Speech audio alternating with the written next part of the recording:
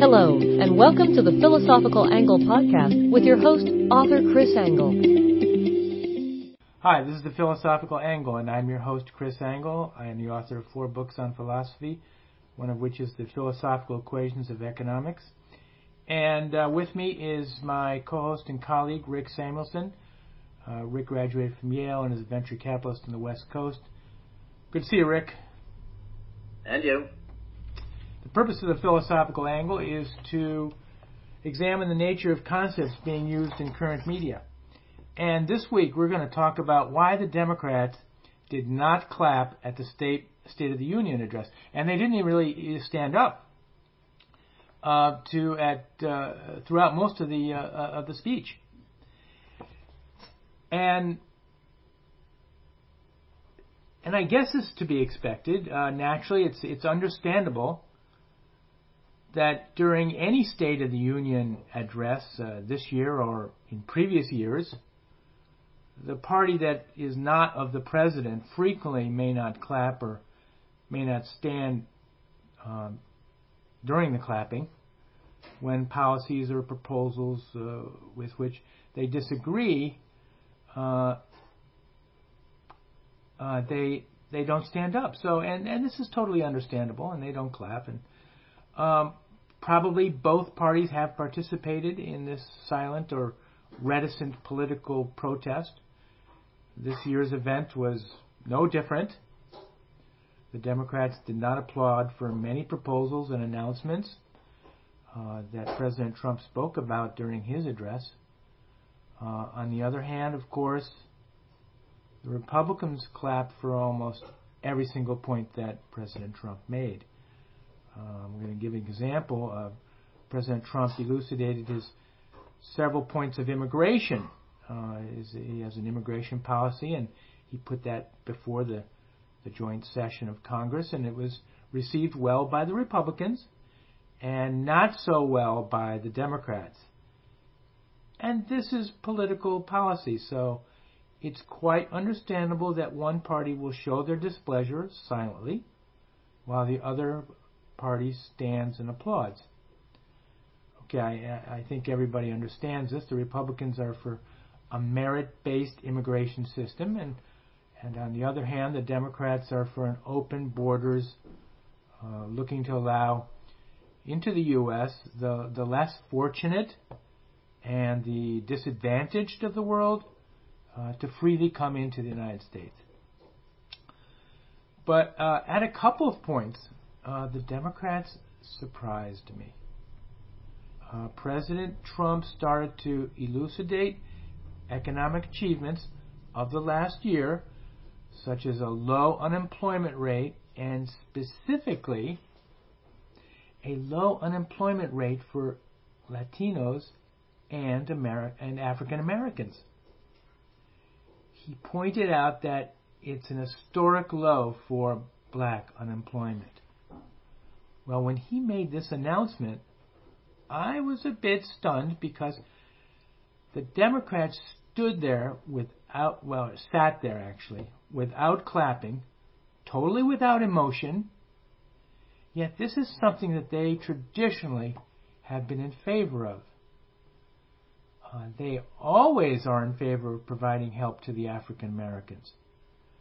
So suddenly when African Americans have this great descending unemployment rate, they were mute. In their response, they just sat there. I was stunned. Well, I got to ask myself, why? Why would they not be happy with these excellent statistics? It's purportedly, it's what they want, what they stand for. They're always pointing out that the Republicans are cruel-hearted, selfish people that just want to acquire wealth for themselves, and they don't care about anybody else.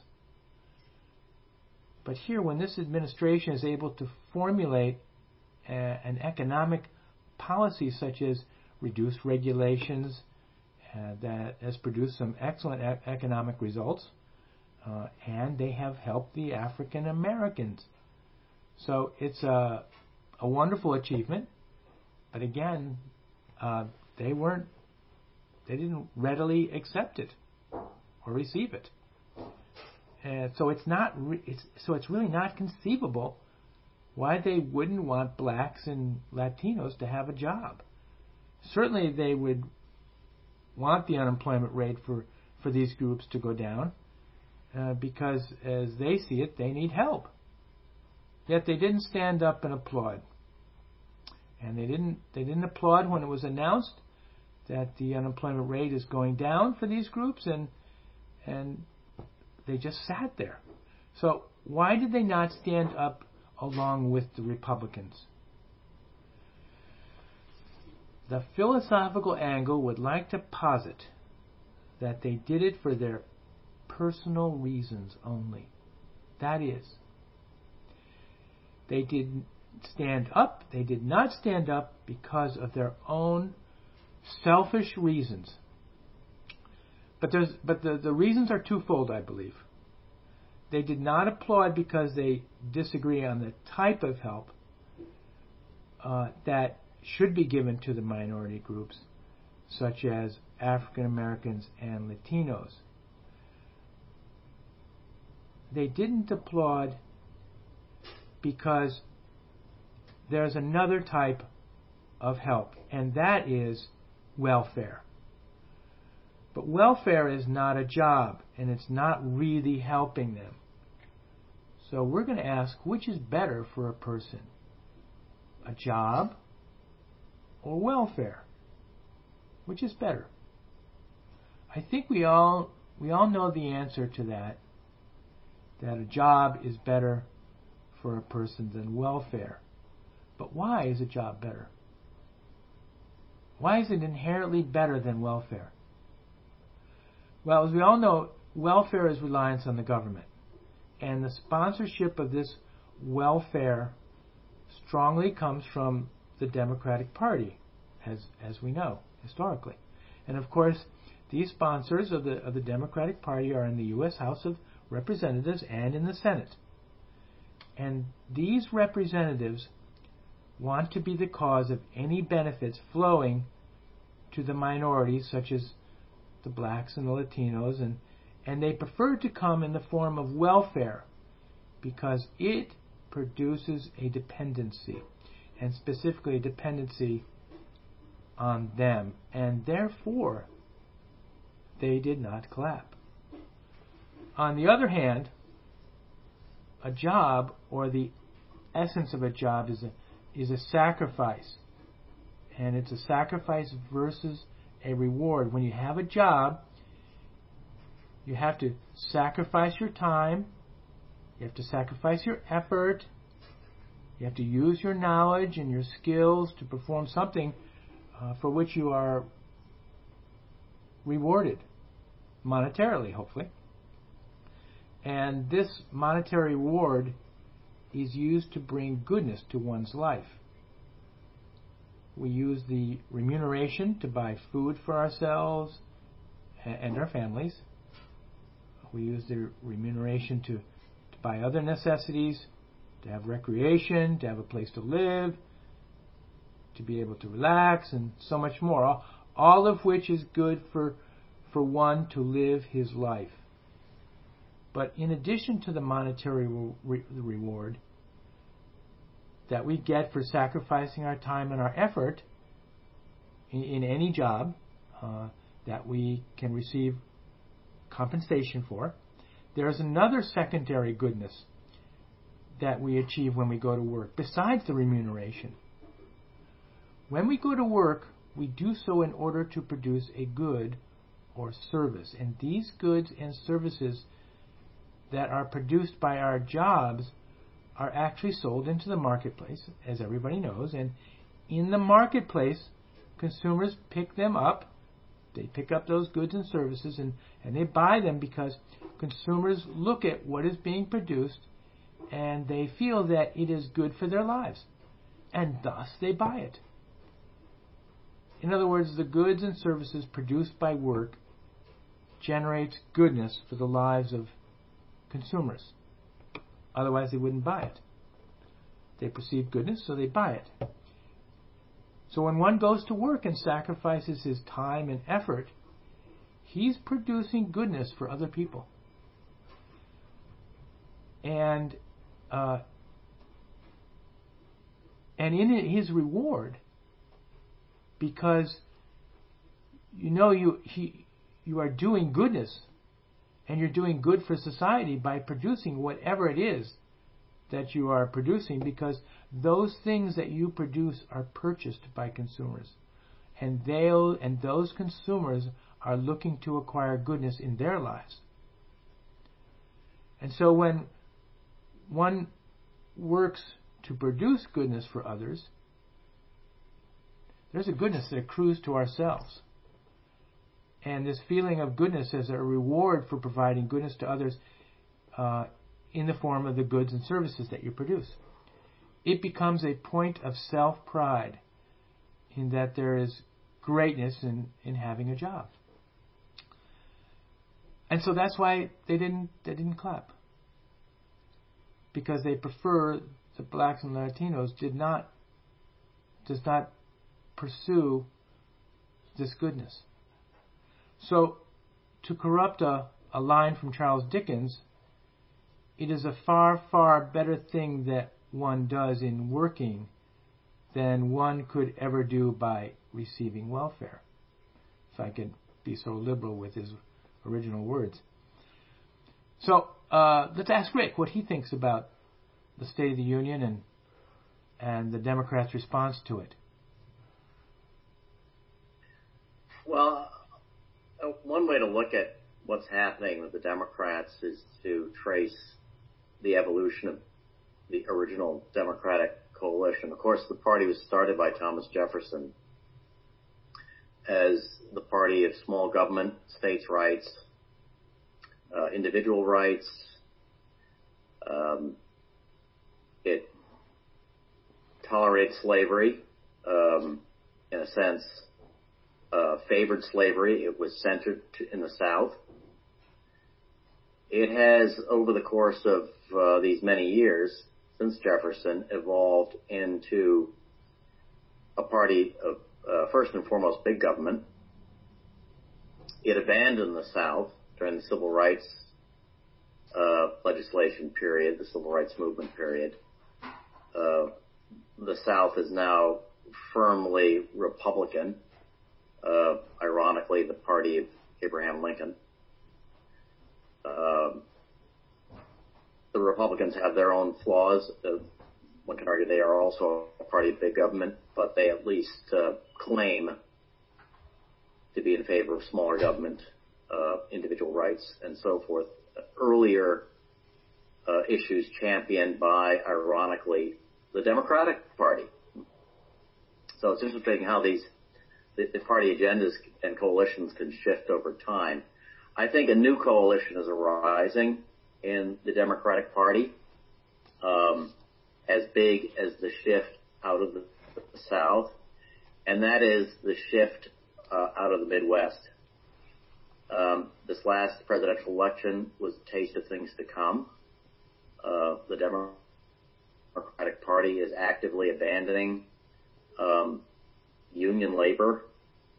It is not abandoning unions. It is clinging to government unions. It sees government unions as a growing part of the coalition and private sector unions as a declining part of the coalition, and statistically that is true. All right.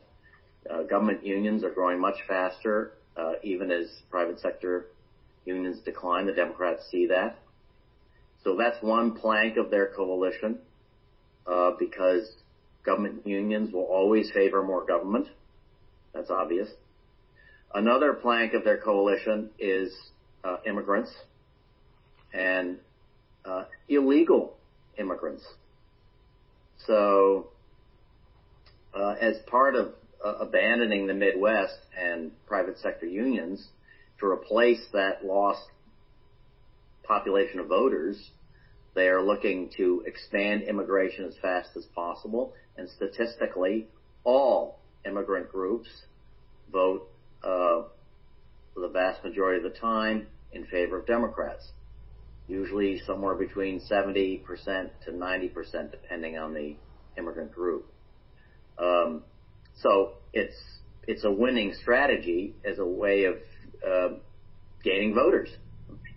And it goes beyond mere legal immigration. There's a law now in California that automatically signs you up as a voter when you register for your license. Well, as when you get a license in California, you don't have to prove that you're a citizen. So the law effectively automatically signs up illegal immigrants as voters. Similar movements are underway in other states as well. So this new coalition is emerging, and the Democrats are squarely trying to reach or satisfy the issues of concern to that coalition. The coalition is immigrants, illegal immigrants, government unionists, and one other key plank of that coalition are the universities. And so that's why the Democrats continue to favor runaway student debt, whatever it takes to reward their friends in the universities. They will back, irrespective of the financial implications of this enormous, well, it's debt that's going to collapse on the scale of the housing collapse. And it's coming. It's $1.5 trillion. The rate at which students are not paying it back is climbing steadily. And there's the pretense that somehow the taxpayer is going to step in at a later stage and bail them out the way the taxpayer had to bail out the financial institutions during the financial crisis and so on and so forth. It's just it's a setup so that you can impose yet more government. You mentioned that that one of the coalitions is the immigrants, and particularly illegal immigrants. Is there a relationship between the illegal immigrants and welfare? In other words, are these illegal immigrants going directly onto welfare?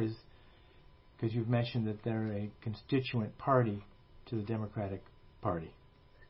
Well, indirectly, illegal immigrants are treated when they arrive at an emergency room. They are treated automatically, and the estimates for the cost of that are $100 billion or more per year. And they also make use of the school system here in Washington State. For example, illegal immigrants are entitled to all the benefits that an in-state student is entitled to when they attend the University of Washington. Mm-hmm. So, the straight answer is yes. Okay. I couldn't go move to Japan and have my children able to take advantage, even as a legal person working there, of the state school system, right, or the financial resources there. And that's the norm. That's normal. Right. But not here. Right. Okay, thanks very much, Rick, for participating. Thank you for joining us on the Philosophical Angle podcast. Be sure to subscribe and join us for the next installment.